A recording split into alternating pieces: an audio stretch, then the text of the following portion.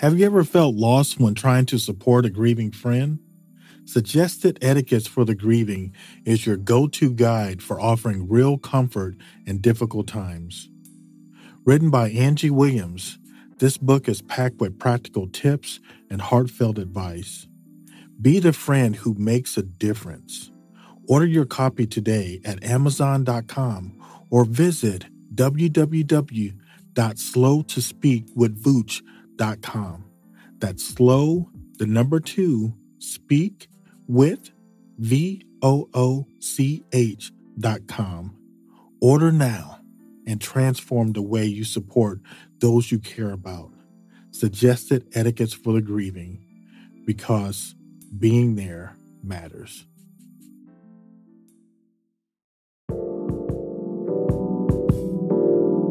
So today we will be discussing afterthoughts from the book and reactions from friends and family who have previewed the book. And for this podcast, it will be with my wife, the author of the book. How you doing today? Hey, I'm good. All right. Well, again, I just wanted to thank you for writing this book, and then just for all the times that we spent on these podcasts. This has been great. So I really appreciate you. And I especially appreciate you again just for taking out the time and again, just going over this book. I mean, this is something that we need, especially of this nation at this time. Now, I want to ask, after rereading the introduction of this book and receiving feedback from others, what would you change about the introduction? There's not much I would change about the introduction at this point. All the feedback that I had gotten did help me to re-sculpture it. Like the very last paragraph, I only had one sentence there saying, if you're a religious person who's sensitive to unfavorable words, just basically say like there may be some words that you're not used to hearing from a religious standpoint. But we'll talk to Denise later. But Denise came in and helped. I had changed some language in the book after Keisha had already edited some of the parts. And Keisha speaks Anjanese, so she knows how to turn what I have to say into something like a diamond. It's like I would present it to you in a diamond form with just a little bit of dust on it. She takes it, cleans it off, and makes it shine. So shine bright like diamonds, huh? Right. She makes my words shine like diamonds. But I went in and I messed it up again after she did it. Sorry, wow. Keisha. And so basically, Denise went back in and she kind of cleaned it up again. And and so basically she added in the end the scripture, Proverbs 3:5, trust in the Lord with all your heart and lean not to your own understanding. And basically just letting everyone know that some of the things you're going to have to do, you're going to have to lean more on your understanding of Christ, not on your religious understanding of Christ, because that's something that I'm learning.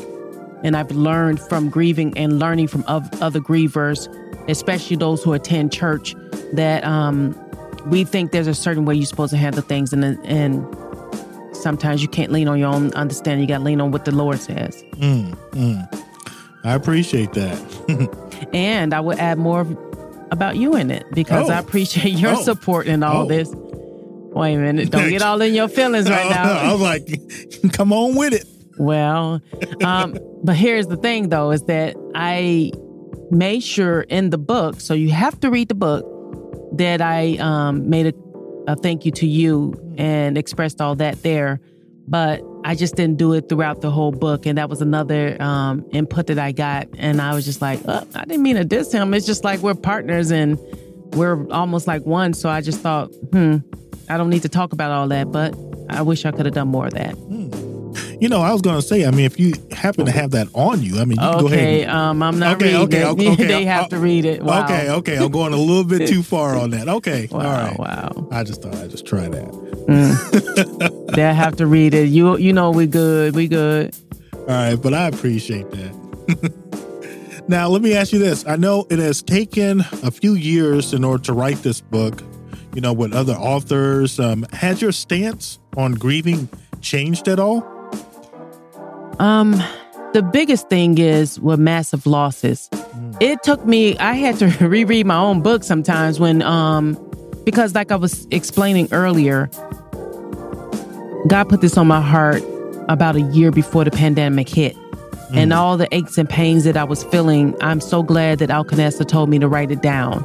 And she inspired me to write it down. And then over the years, it's being sculptured into this and then getting other perspectives. But I had to reread this book and remind myself just because I went through it, because sometimes when you go through massive losses, it seems like that everybody's ready to move on quicker. And I stopped seeing massive losses in numbers in the news, and I saw the pain the families must suffer, and I'm more empathetic to the emotional, physical, and spiritual needs of people around me. So that's where my prayers go to now more quickly, as opposed to trying to fix the problem or just seeing a bunch of numbers and seeing like, oh my goodness, a lot of people dying again. That's sad. But I understand more of the suffering that the families have to go through afterwards, because it doesn't get better, and it seems like it's gotten worse and worse, and it seemed like one thing got another keep happening. Right. I understand that. Now, I know you sort of touched on this in my first question, but what was one of the takeaways that you received from others who previewed the book that really stuck out to you? One of the biggest takeaways was, and we're going to interview everything that everybody gave me, the input. First of all, one of the biggest takeaways about the podcast that got on my nerves is that everybody's like, oh, your husband sounds like he does good with podcasts. I was like, okay, he can have that. I don't care. That maybe that's the makeup for when I didn't put you in the book. So, but you did do a great job with that. I appreciate that. You accept that? So my biggest takeaway was from everyone just understanding that just because I went through all this and I've been so involved in this book and I've been trying to implement the things that I've been talking about doesn't mean that this book would not still impact people.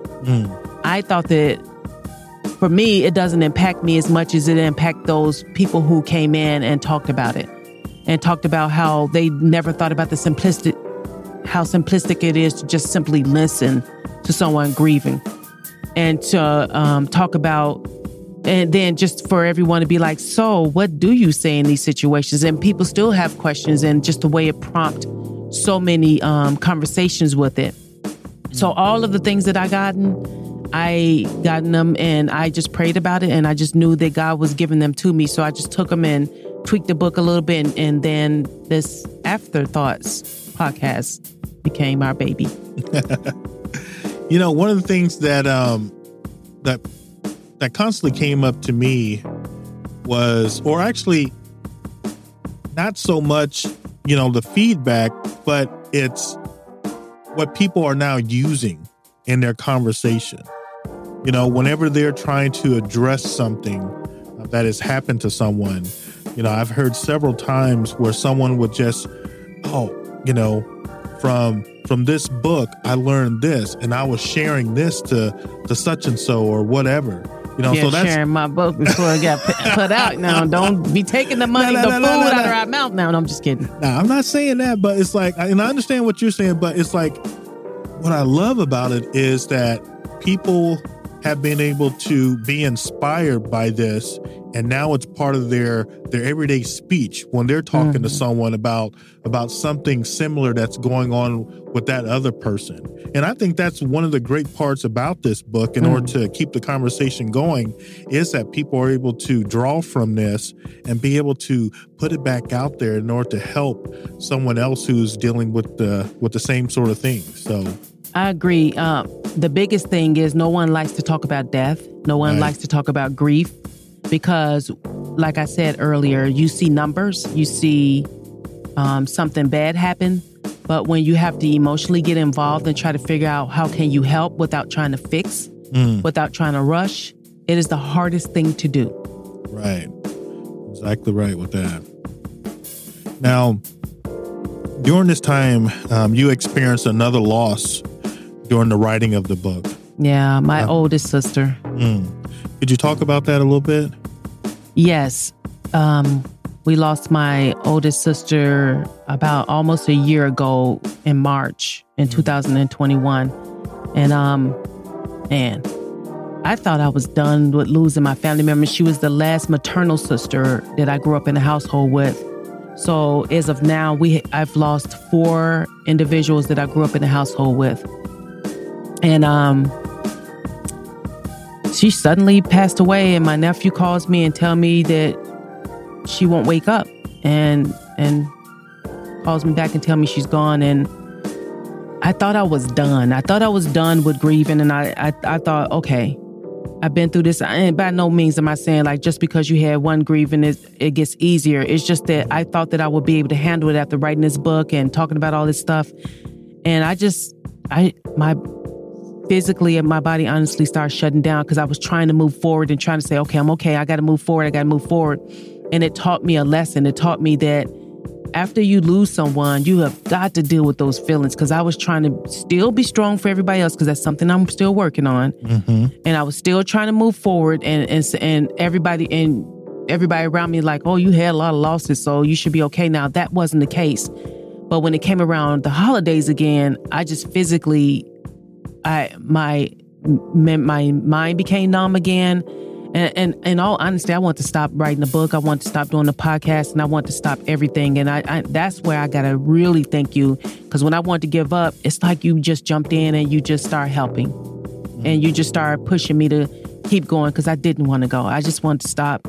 I just wanted to go in a dark room and just be done with life, because I'm just like, man, why is this happening again? And it's just, it never gets easy losing someone, constantly losing your family members. I would love to say it gets easier and you can handle it better, but you can't. Yeah. And I remember that. That was a hard time. And then especially dealing with her kids, mm-hmm. And what they, were going through during that time, and what they're still going through, mm-hmm. And I really appreciate you staying in there with them, asking them, how are they doing? How are they feeling? How are they coping with everything? So I really appreciate that. Yeah. They're older, because they're older. So they took care of the funeral arrangements and everything like that. And it did change the dynamics of our family, because I'm pretty much the matriarch left in my side of the family under my mother. And my nephews, they're all matured so much. They're doing a great job. I would love to say I'm helping them, but they're helping me as well. And my oldest sister's son will be on one of the podcasts as well. That's awesome. Yeah, they're just so smart. I just love speaking with them, because all of my nieces and nephews, well, I speak mostly with my nephews, but my nieces and nephews, they're all little smart little somethings and independent little somethings. So I just love speaking with them, and I love loving them. But it's just kind of hard, because we all looked alike in some way. We all sound alike in some way. We all got similar thinking. And for a while, I didn't want to, hurt them by speaking with them, but I had to push past myself and do it. There's one of my CEO was telling me that, because I said that, and she said, well, you know what? They want to see you. They need that. And my niece Dee Dee said that one time too. Right.